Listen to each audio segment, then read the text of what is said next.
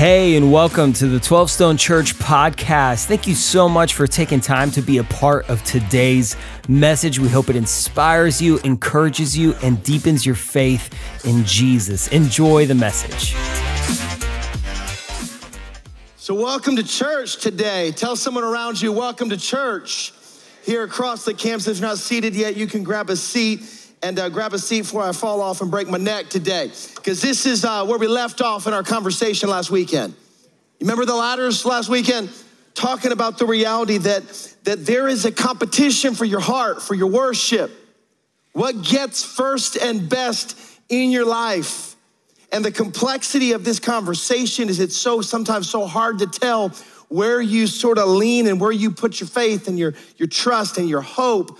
And we talked last weekend about the Israelites and Mount Carmel. Man, if you missed last weekend, hop on YouTube or our website, catch up. I don't want to spend the whole time to catch you up, but this whole conversation started with the Israelites going, I trust God, sorta, but I also trust Baal, which was an idol back then. And they were like straddling between the two, like, God, if you'll send rain, cool.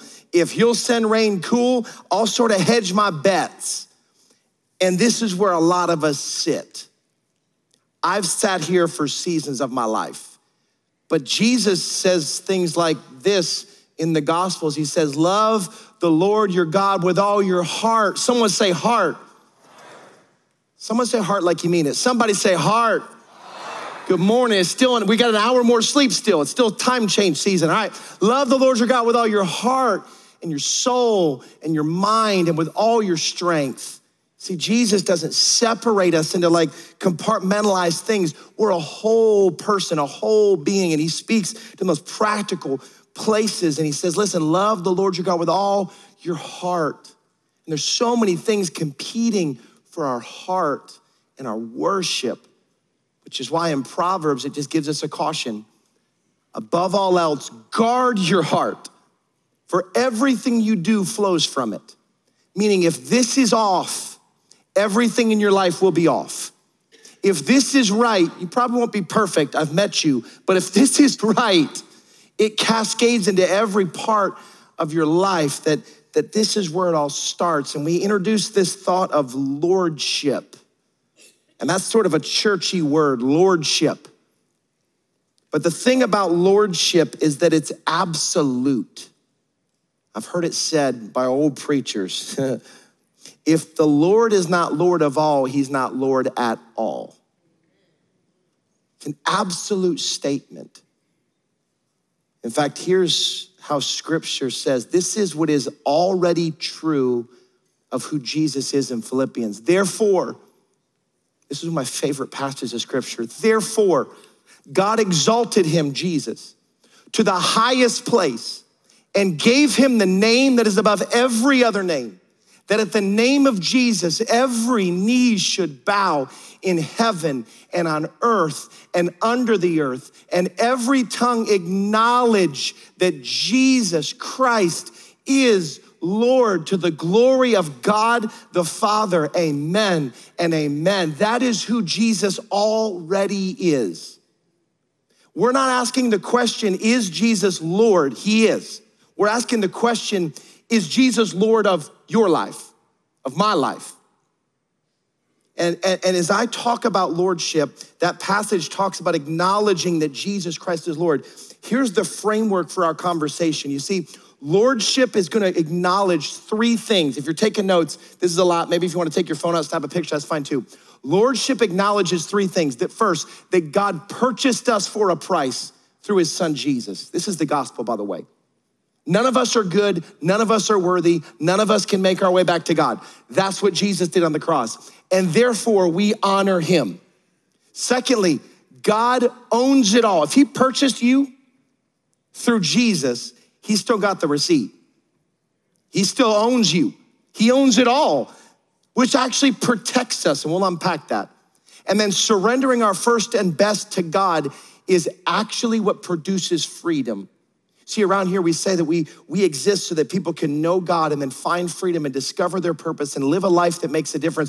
When we talk about finding freedom, giving God our first and best is actually how we begin to find this freedom. And it's why we created a 3-week devotional. We're calling it a Lordship devotional. Because you don't just need to hear me talk. You need to sit inside the Word and let God talk to you. See, one of the biggest questions I get from people as a pastor is, how do you hear from God? You ever thought that? You don't have to raise your hand. Like, I remember I used to hear Kevin come on stage, Pastor Kevin, our founding pastor, and he'd say, like, I heard from God this week, and I'd be like, really? How do you do, can I tell you? He talks to you through his word. This is living and active. And we want to create a 3-week journey for you where you, Monday through Friday, you will walk through. We designed this devotional and created it for you to just say, God, if you're Lord, what does it look like for you to be Lord of all areas of my life? And if you want to be a part of that, you can text the word Devo to 37748. You can do it right now. It won't offend me. Text the word Devo, which is when I was growing up in youth group, that's what we used to call devotional time. Like, I'm going to do my Devos. Anyone? How do you know you grew up in the church? When you use the word like Devo. That was me. If you're new to the church, not everything we do is that cheesy, but text Devo to 37748. We want to invite you into this 3-week journey of lordship because we believe that God wants to speak to you through his word. And there might be places where the Spirit of God just goes, I'm not first and best here. And the Spirit of God will help you correct that drift because listen, when lordship of Jesus is settled in your life, it starts to settle everything else. So let me just say it this way. Is Jesus Lord of your thoughts?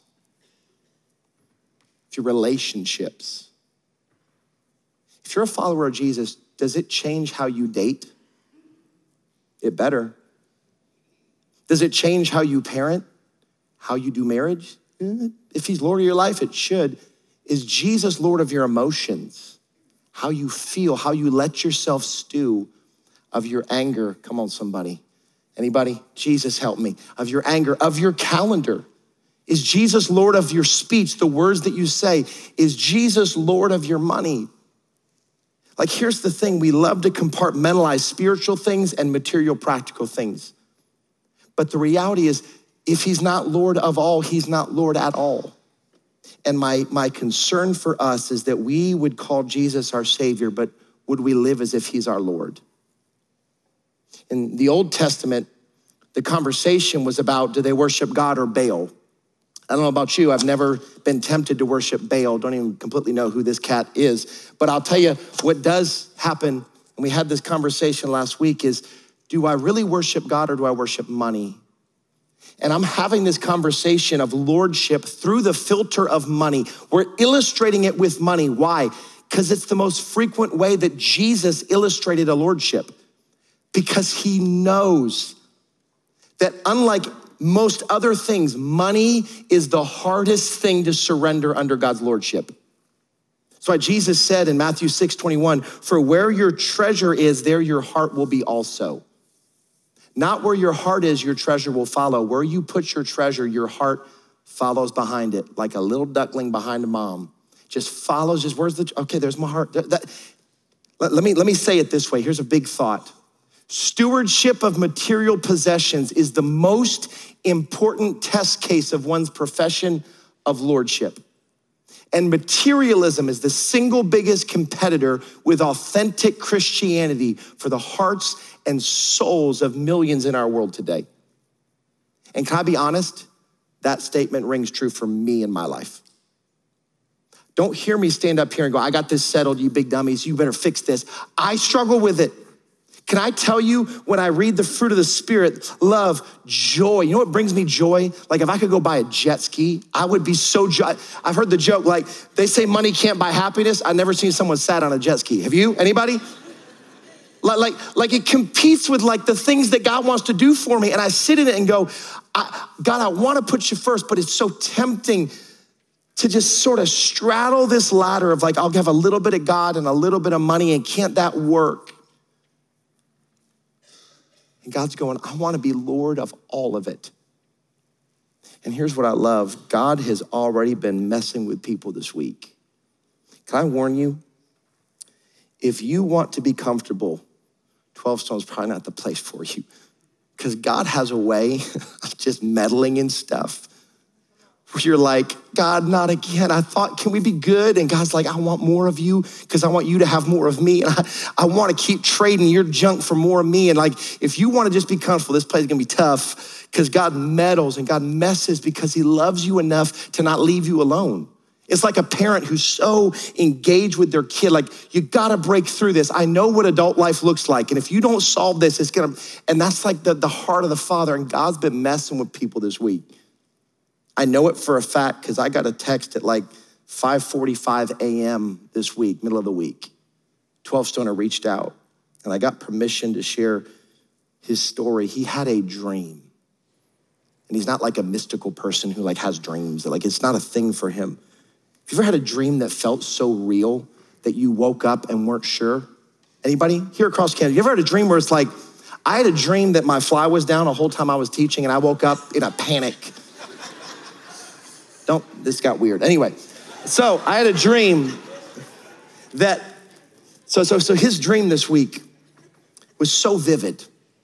And the dream was that a flood came and wiped out his career, his house, his cars, his bank account, his 401k. He couldn't find anybody, had no cash in his pocket, was stranded, was hopeless, did not know what to do. And he woke up, not feeling, and he woke up. And it was so vivid and so real that he ran to his office and opened up his laptop and started logging into his bank to make sure his bank account wasn't at zero because it was so real. Started pulling up his 401k and investments account to make sure they had not been wiped out, zeroed out. It's 5:30 in the morning and he wanted to make sure everything was good. There was an investment account that had been sold to different companies over the last 10 years. Couldn't even find the username and password. He's on customer service at 5:30 in the morning to get a login name so he could make sure his stuff was in order. And he finally realized, oh, it was a dream. Everything's fine. Shut his laptop and went, whew. He had just a whisper at his heart where God just sort of went, son, I thought we were past this stuff. See, he's walked with God for decades.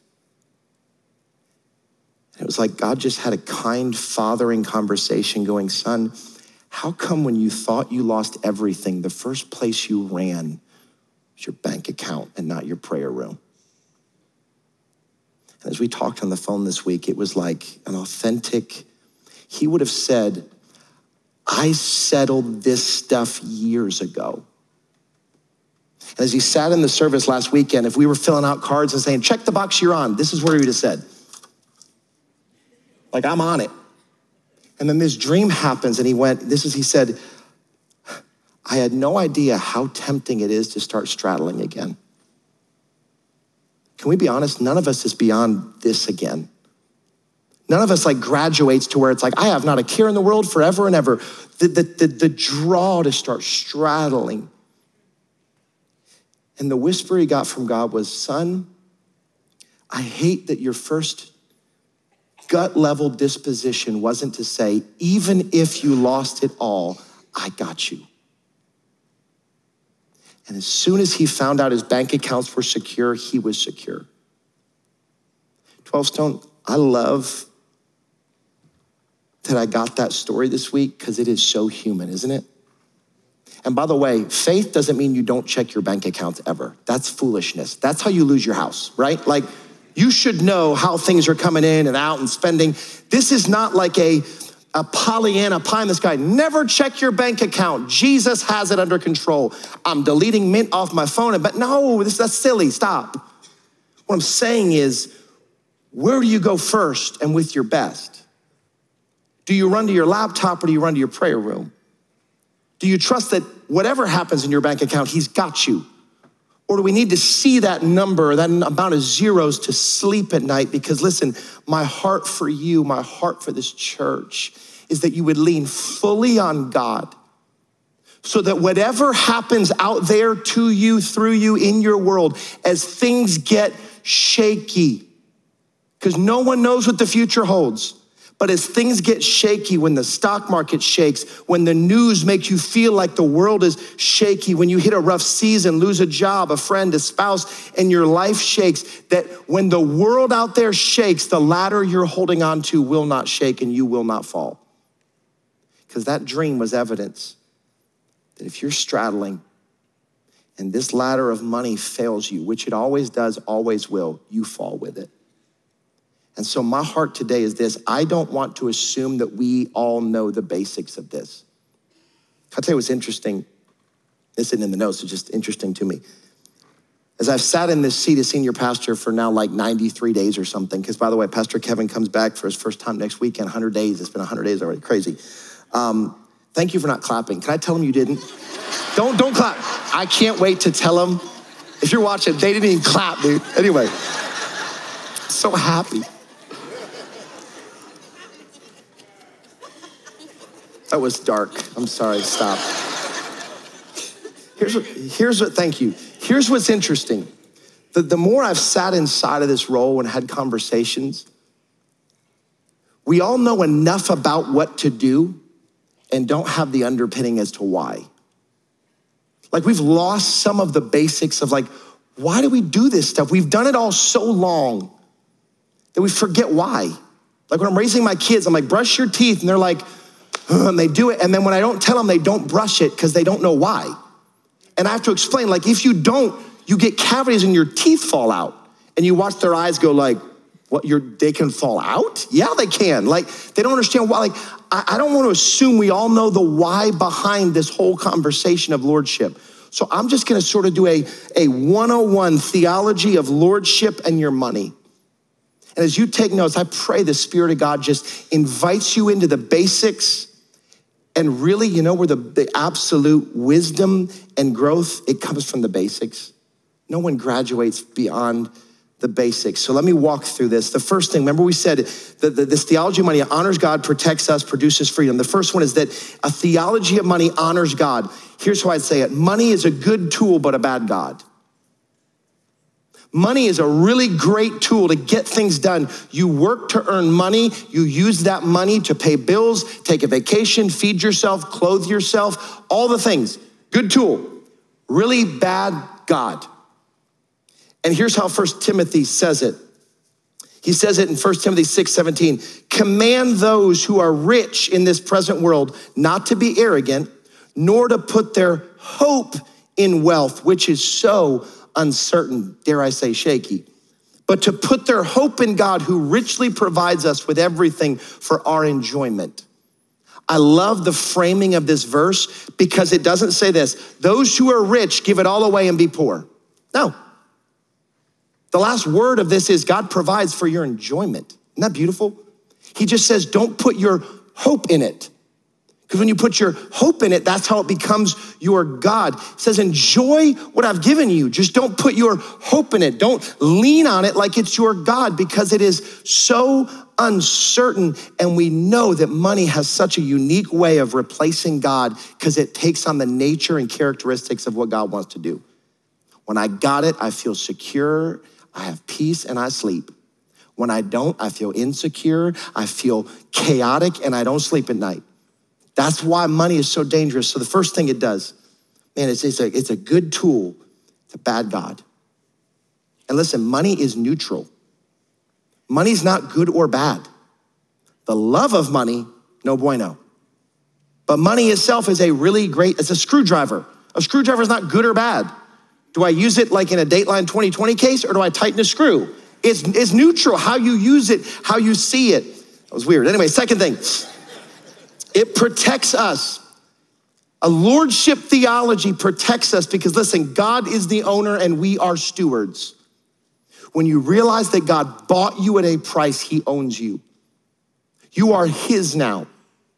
There's no way to say you're my savior and you don't own me.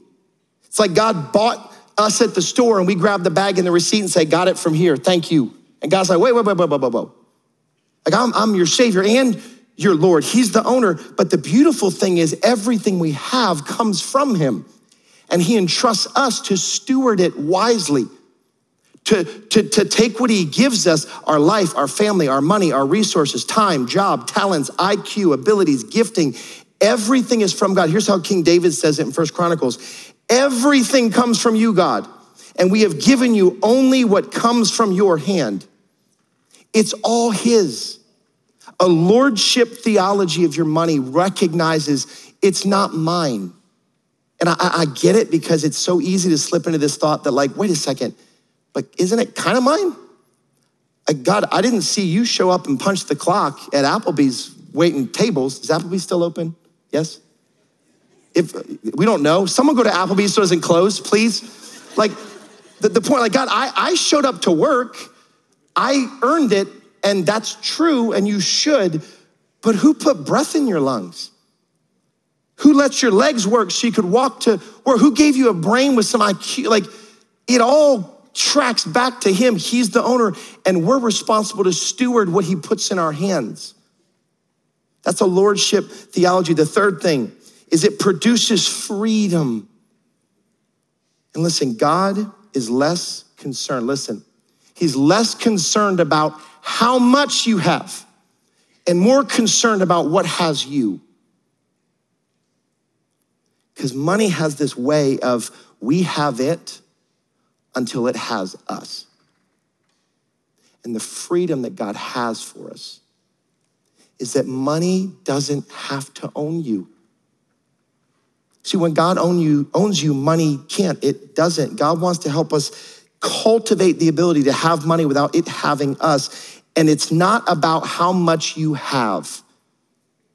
It's less about rich or poor and more about free or captive. And you can be a billionaire that is captive to money, and you can have 2 nickels to rub together and be captive to money.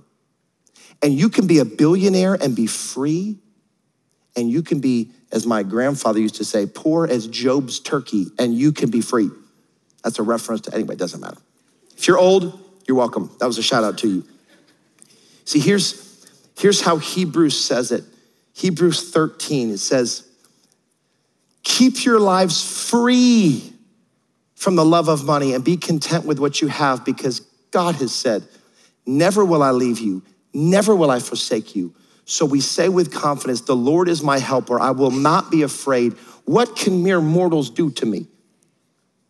See, this passage says God wants a freedom that can only come from not loving money, but loving him, because money makes you its captive over time, where Jesus promises freedom over time.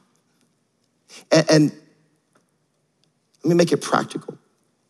Like when you establish a lordship theology over your money, your stuff, you start to you put God first and best, and you're freed up to enjoy everything else.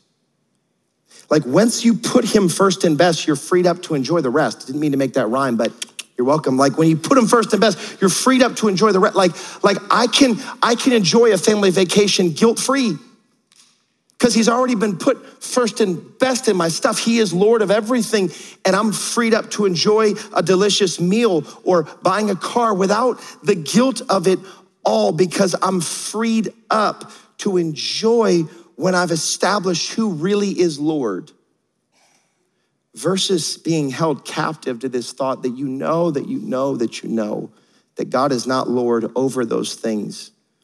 And giving God your first and best is how you enjoy the rest of everything. And the reality is, the real prison is that money cannot deliver what it promises to you.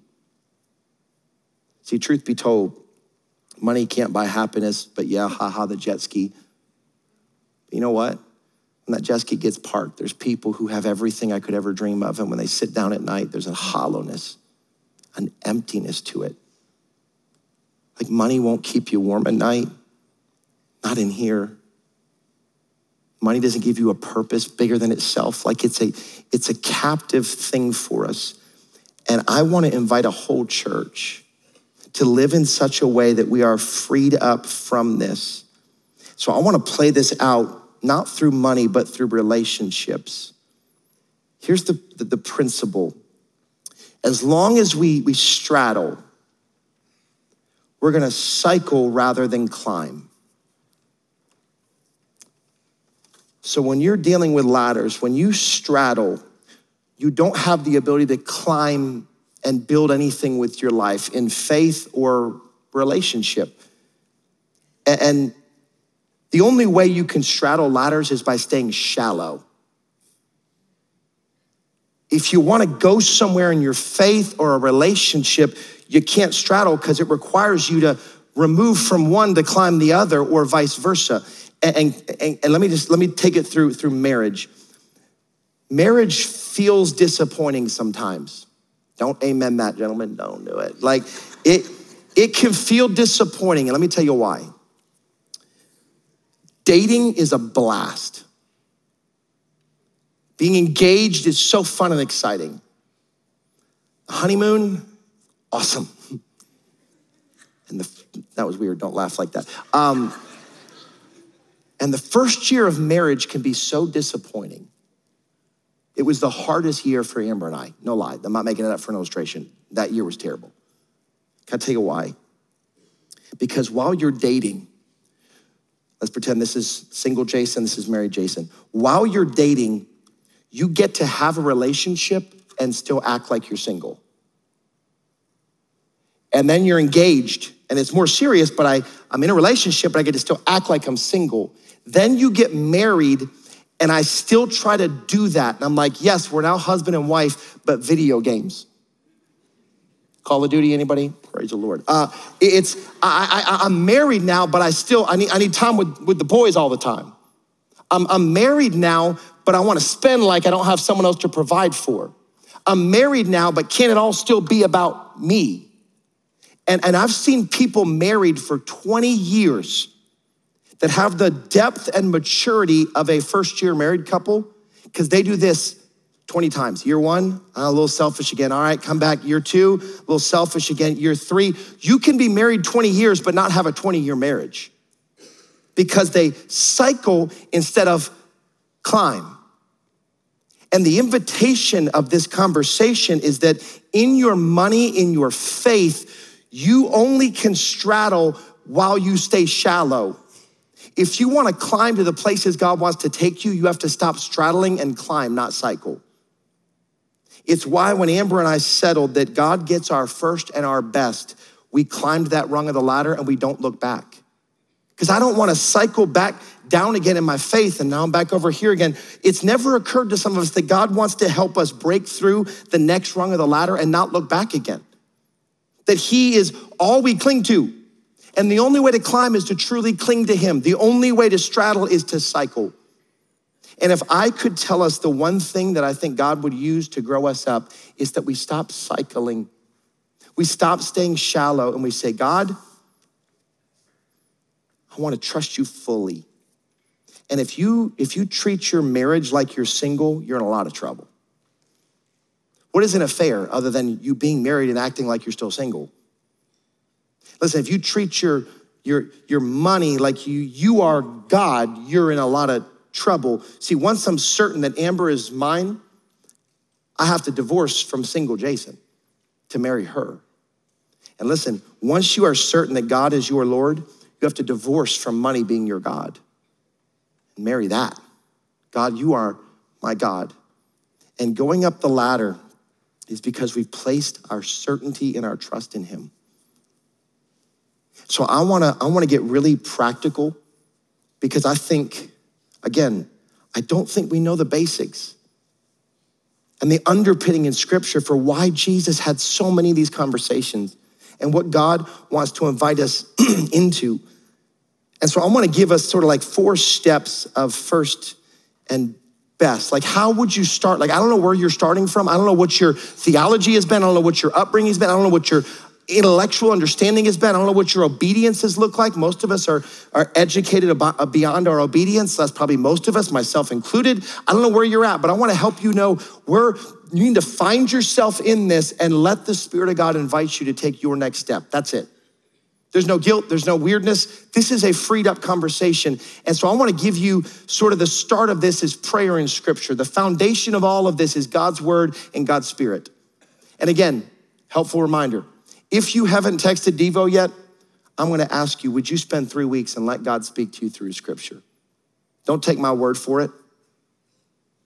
This is a lordship season where I think God wants to get your first and your best. But here's the 4 steps. Here's the first thing. How do you break this cycling of the ladder? You have to give something. Got quiet. Again, I'm gonna say it out loud because I just don't like eggshells. I do not care about dollar bills. I care about your heart. I just know our heart's so connected. They're inseparable. And I want you to understand, if you give a dollar bill, a nickel, a penny, I don't care. This is a massive first step in the kingdom of God. The difference between living on 100% of everything God's given you and living on 99.9999999% is massive. For the first time, you trusted God with that much. That's a huge step. And for those of you who are like, I'd never even considered this, your first step might be that small, and God sees it, and you're progressing. And God wants to grow us up inside of this. Second step, give something, then it goes to give intentionally. And now it moves from like, I'm gonna give something to like, I'm intentionally going to put God into my budget. Again, back to the dating or the marriage illustration, it's the difference between, ladies, you can tell me if this is true. It's the difference between a meeting that I had for dinner canceling and me texting Amber and going, hey, let's, if you wanna meet up, I just got my time freed up. Versus, hey, I've planned something and 2 weeks from now, we're going to do this. You see the difference? Ladies, am I yes? If not, your husbands aren't gonna do this stuff. So hey, you're freed up, guys. Ladies, you see the difference? One is like, something happened, let's go do something. The other is like, you're a priority in my life. And some of us, your next step might be like, God, you're gonna have a spot in my budget where I'm pre-deciding you have this much, God. And it's a massive next step. And then the third step, if we're sort of climbing up, would be give a tithe, 10%, which historically has been the starting line for a biblical worldview of lordship with your money. See, Malachi 3:10 says, bring the whole tithe into the storehouse that there may be food in my house. And this 10%, the word tithe literally means 10. And it started back in the Old Testament, and in the New Testament, the bar gets way higher, but it's sort of a benchmarking place. Like if you're a follower of Jesus that has some maturity in your life, this is a benchmark place to say, God, this is yours. That's why we say we return the tithe. You don't even give the tithe, you return it, because newsflash, he owns it all. It's all his. And when we bring this back, this 10% tithe back, we're saying, God, you are getting not just a random 10%, the first 10%, the best 10%. And you go, I could never do it. It's legalism. It's legalistic. It's not legalism, it's lordship. It's how you break the chains of money being your God, is that you return it back to him. And this is not for him, this is for us. This is the journey and progression of how God helps you climb the ladder and stop cycling. The last one is that you give whatever he asks. And can I be honest? That's the most costly and free place to live.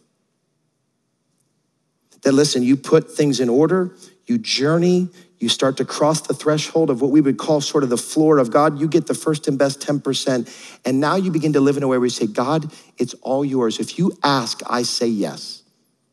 If the Lord has need for it, I just say yes. And there's seasons where God doesn't ask. I love those seasons.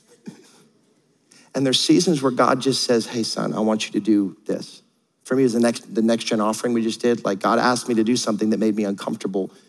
And I wrestled with it. And I'm like, I wish I could say I graduate beyond that, but it's a very personal and intimate thing when God asks you to give past the first 10%. In fact, 2 Corinthians 9:6-8 says this, remember this, whoever sows sparingly will also reap sparingly. Whoever sows generously will also reap generously.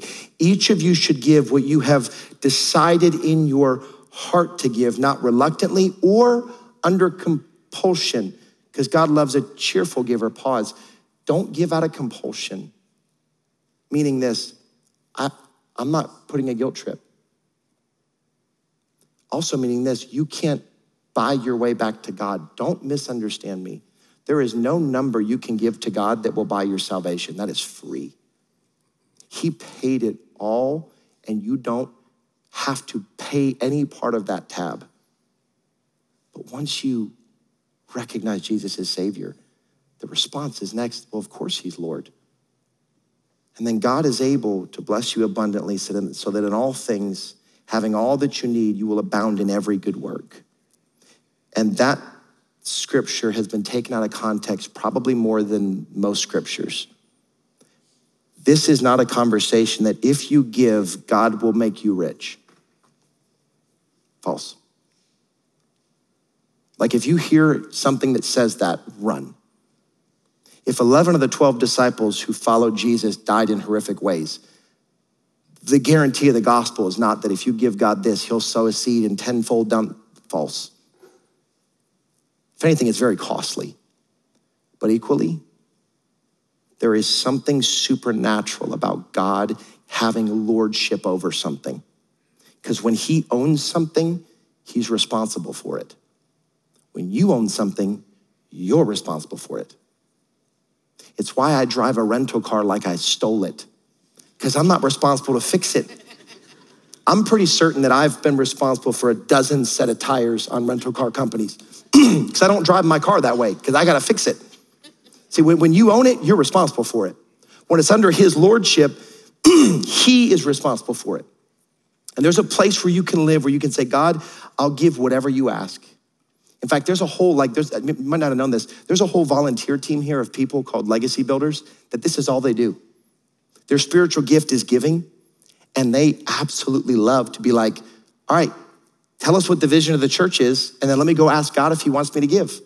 And our language to Legacy is always, God decides the vision, you decide the speed of the vision. It's really not icky, it's beautiful. There's a whole group, several hundred people that's how they serve here. Isn't that awesome? That they live in a way where they're like, you just tell me and I'll give. It's not an icky or weird thing here. And God wants to invite us to progress into this. And the last thing that I want to just speak directly to, because this is the other place we get hung up, is why does God tell us to give our first and best to him through a local church?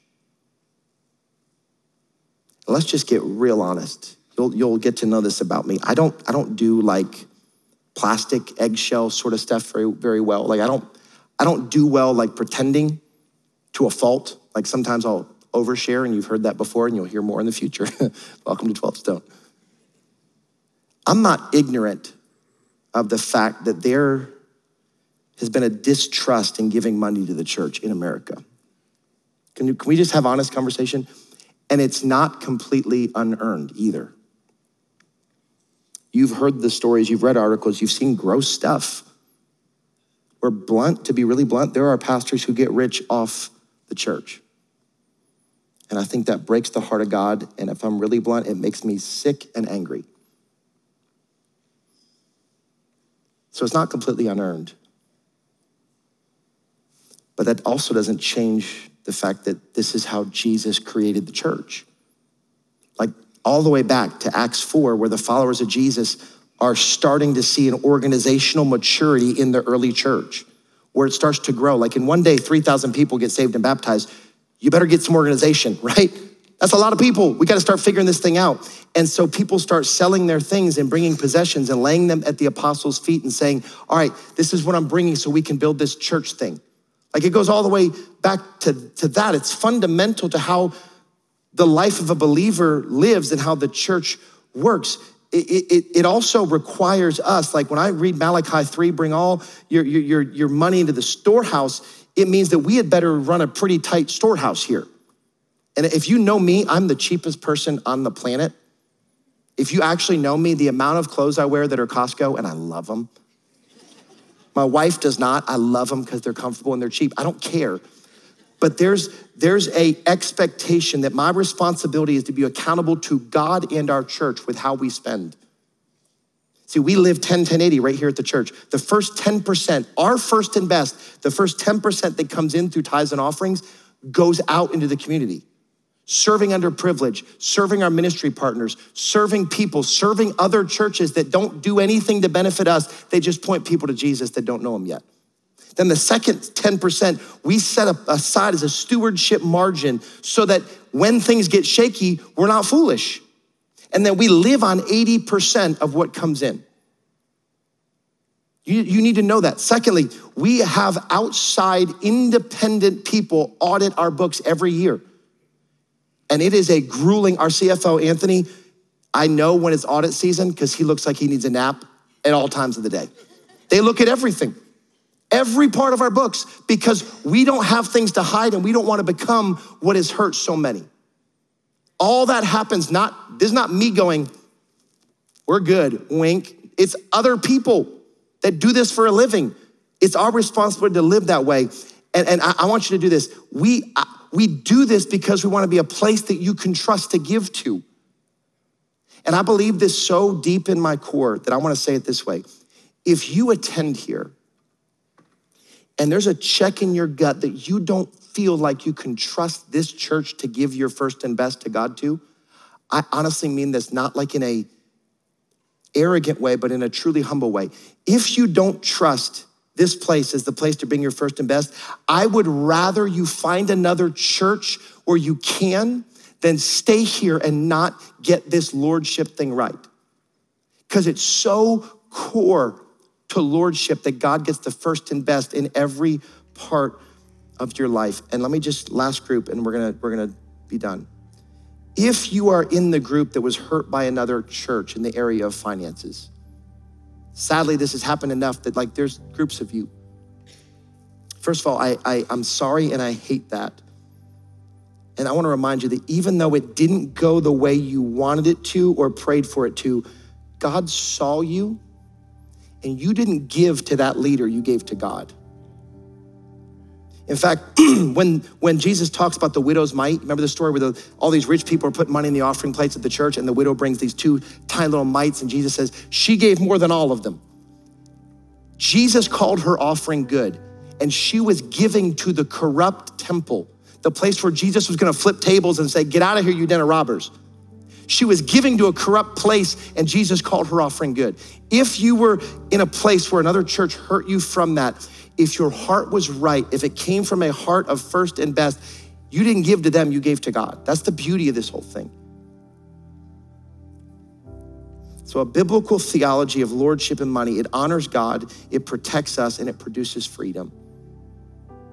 And my heart for our church is that as God would get a hold of us, and as we would put him first and best, we would be honoring God, we would be protected from materialism, and that we would have a freedom like no one else because we sit under the almighty hand of God.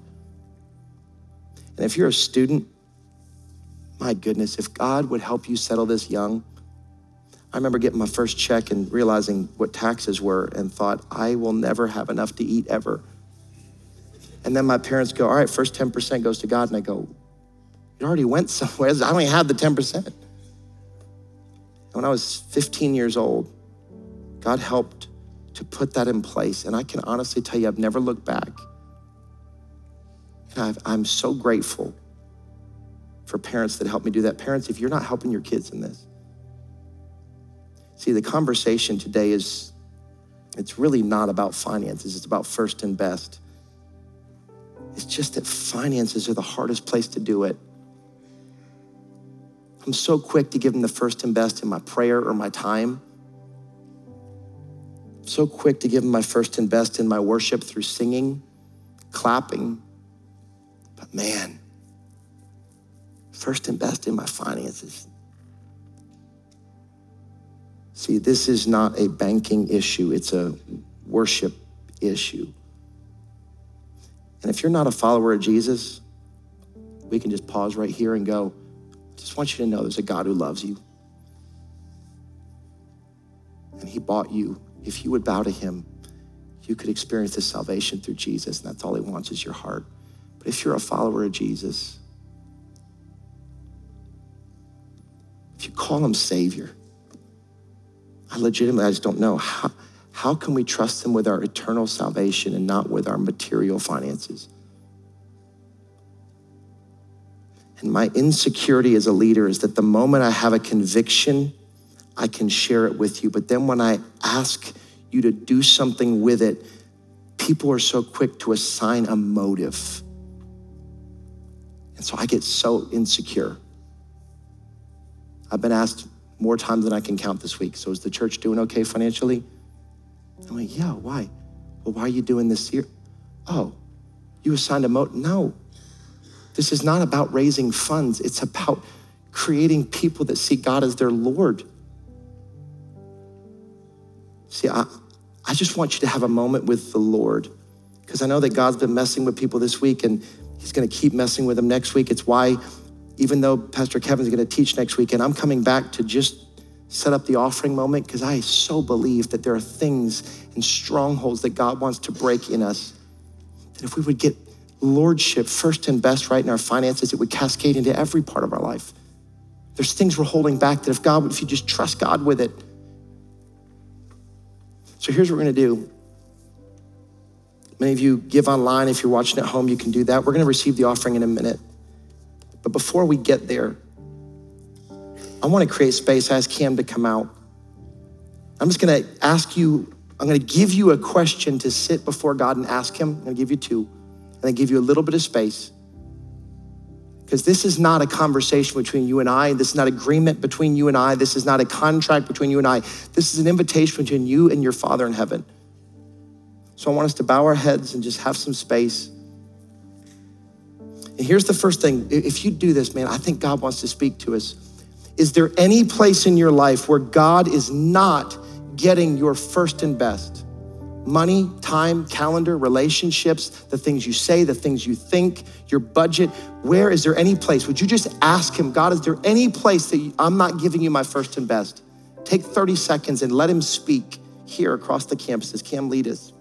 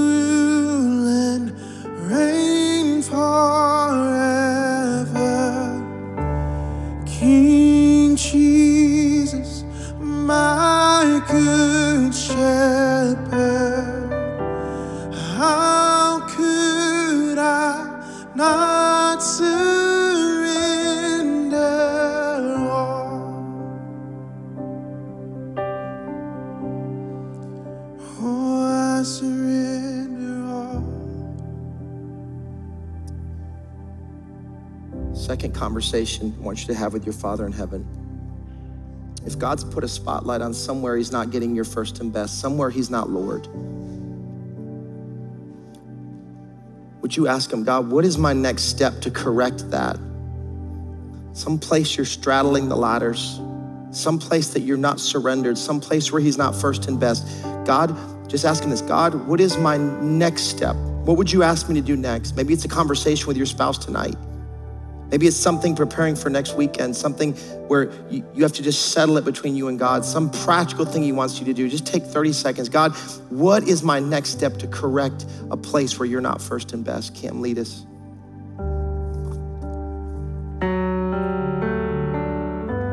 So holy, I exalt you. So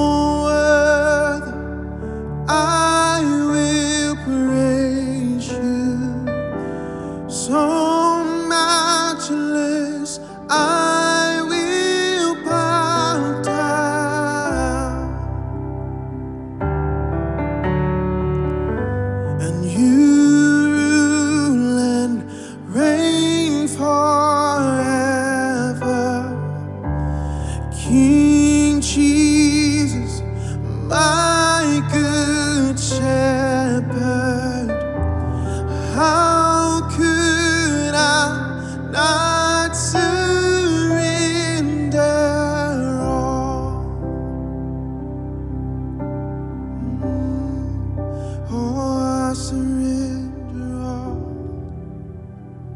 So Jesus, we love you. What a picture of lordship, God. I surrender all.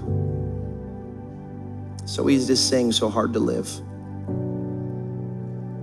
But God, I pray that you would speak to your children today. And anybody that's a follower of Jesus, that you spoke, I'm not first and best here. God, would you speak to that? Would you invite them in? And God, as we trust you as our provider, our protector, our Lord and our Savior, would you take us to different places, new places in our faith, new places of trust. So God, as we receive the offering in a second, this is all for your glory and honor and your praise. You are worthy of everything. And God, I thank you for the people who have consistently lived first and best for decades in this church. Oh God, the sacrifices they've made to build this church. The people who are followers of Jesus now because of years of that, thank you. For those who have drifted over this last season and today they're coming back, next week they're coming back. Oh God, thank you. Take them to new places of trust. For those who've never even considered this, God, would you draw them in to trust, faith, and lordship in every aspect of their life. In Jesus' name. So here and across the campuses, ushers, would you receive the offering? In 12 Stone, once the baskets pass, would you stand and worship the Lord of all creation? Worship well.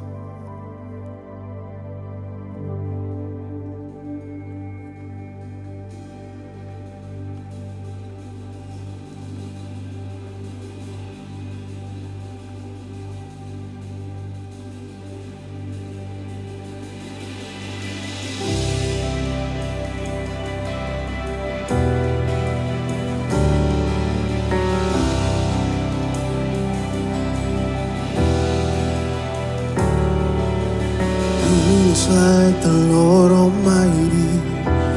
There is no one who compares in love and mercy. It's just you. Countless are your works and wonders. They keep going on and on unending. Come on, we sing. So holy, I exalt you. So worthy, I will praise you. So matchless, I will bow down.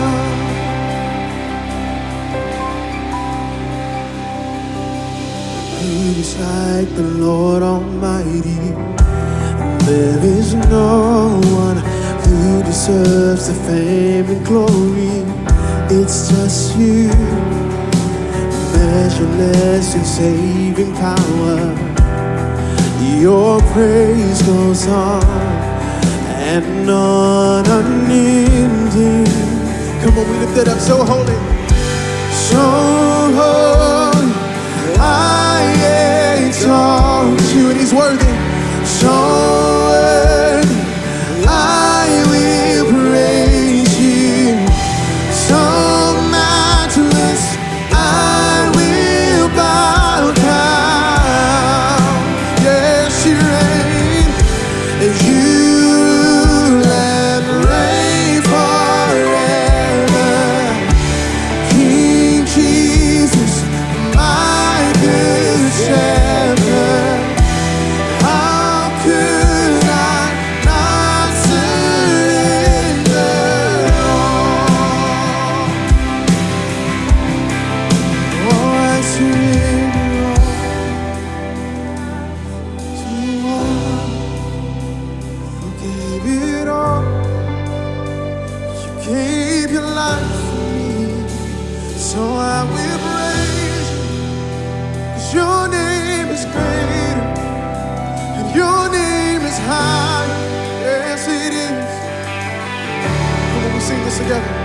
So let my soul magnify the Lord. Christ be lifted high. Come on. Christ be lifted high. There's no one greater, nothing I want more. Let me hear you say. Yes, we sing. Yes.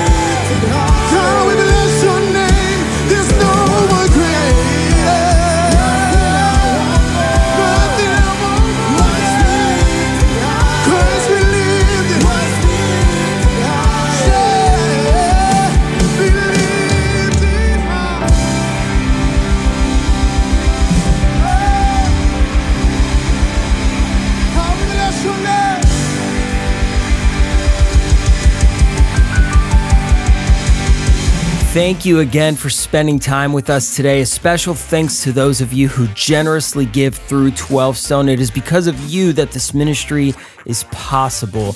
And if you want to learn more about 12 Stone, make sure you follow us on social at 12 Stone Church and check out a location or a watch party near you.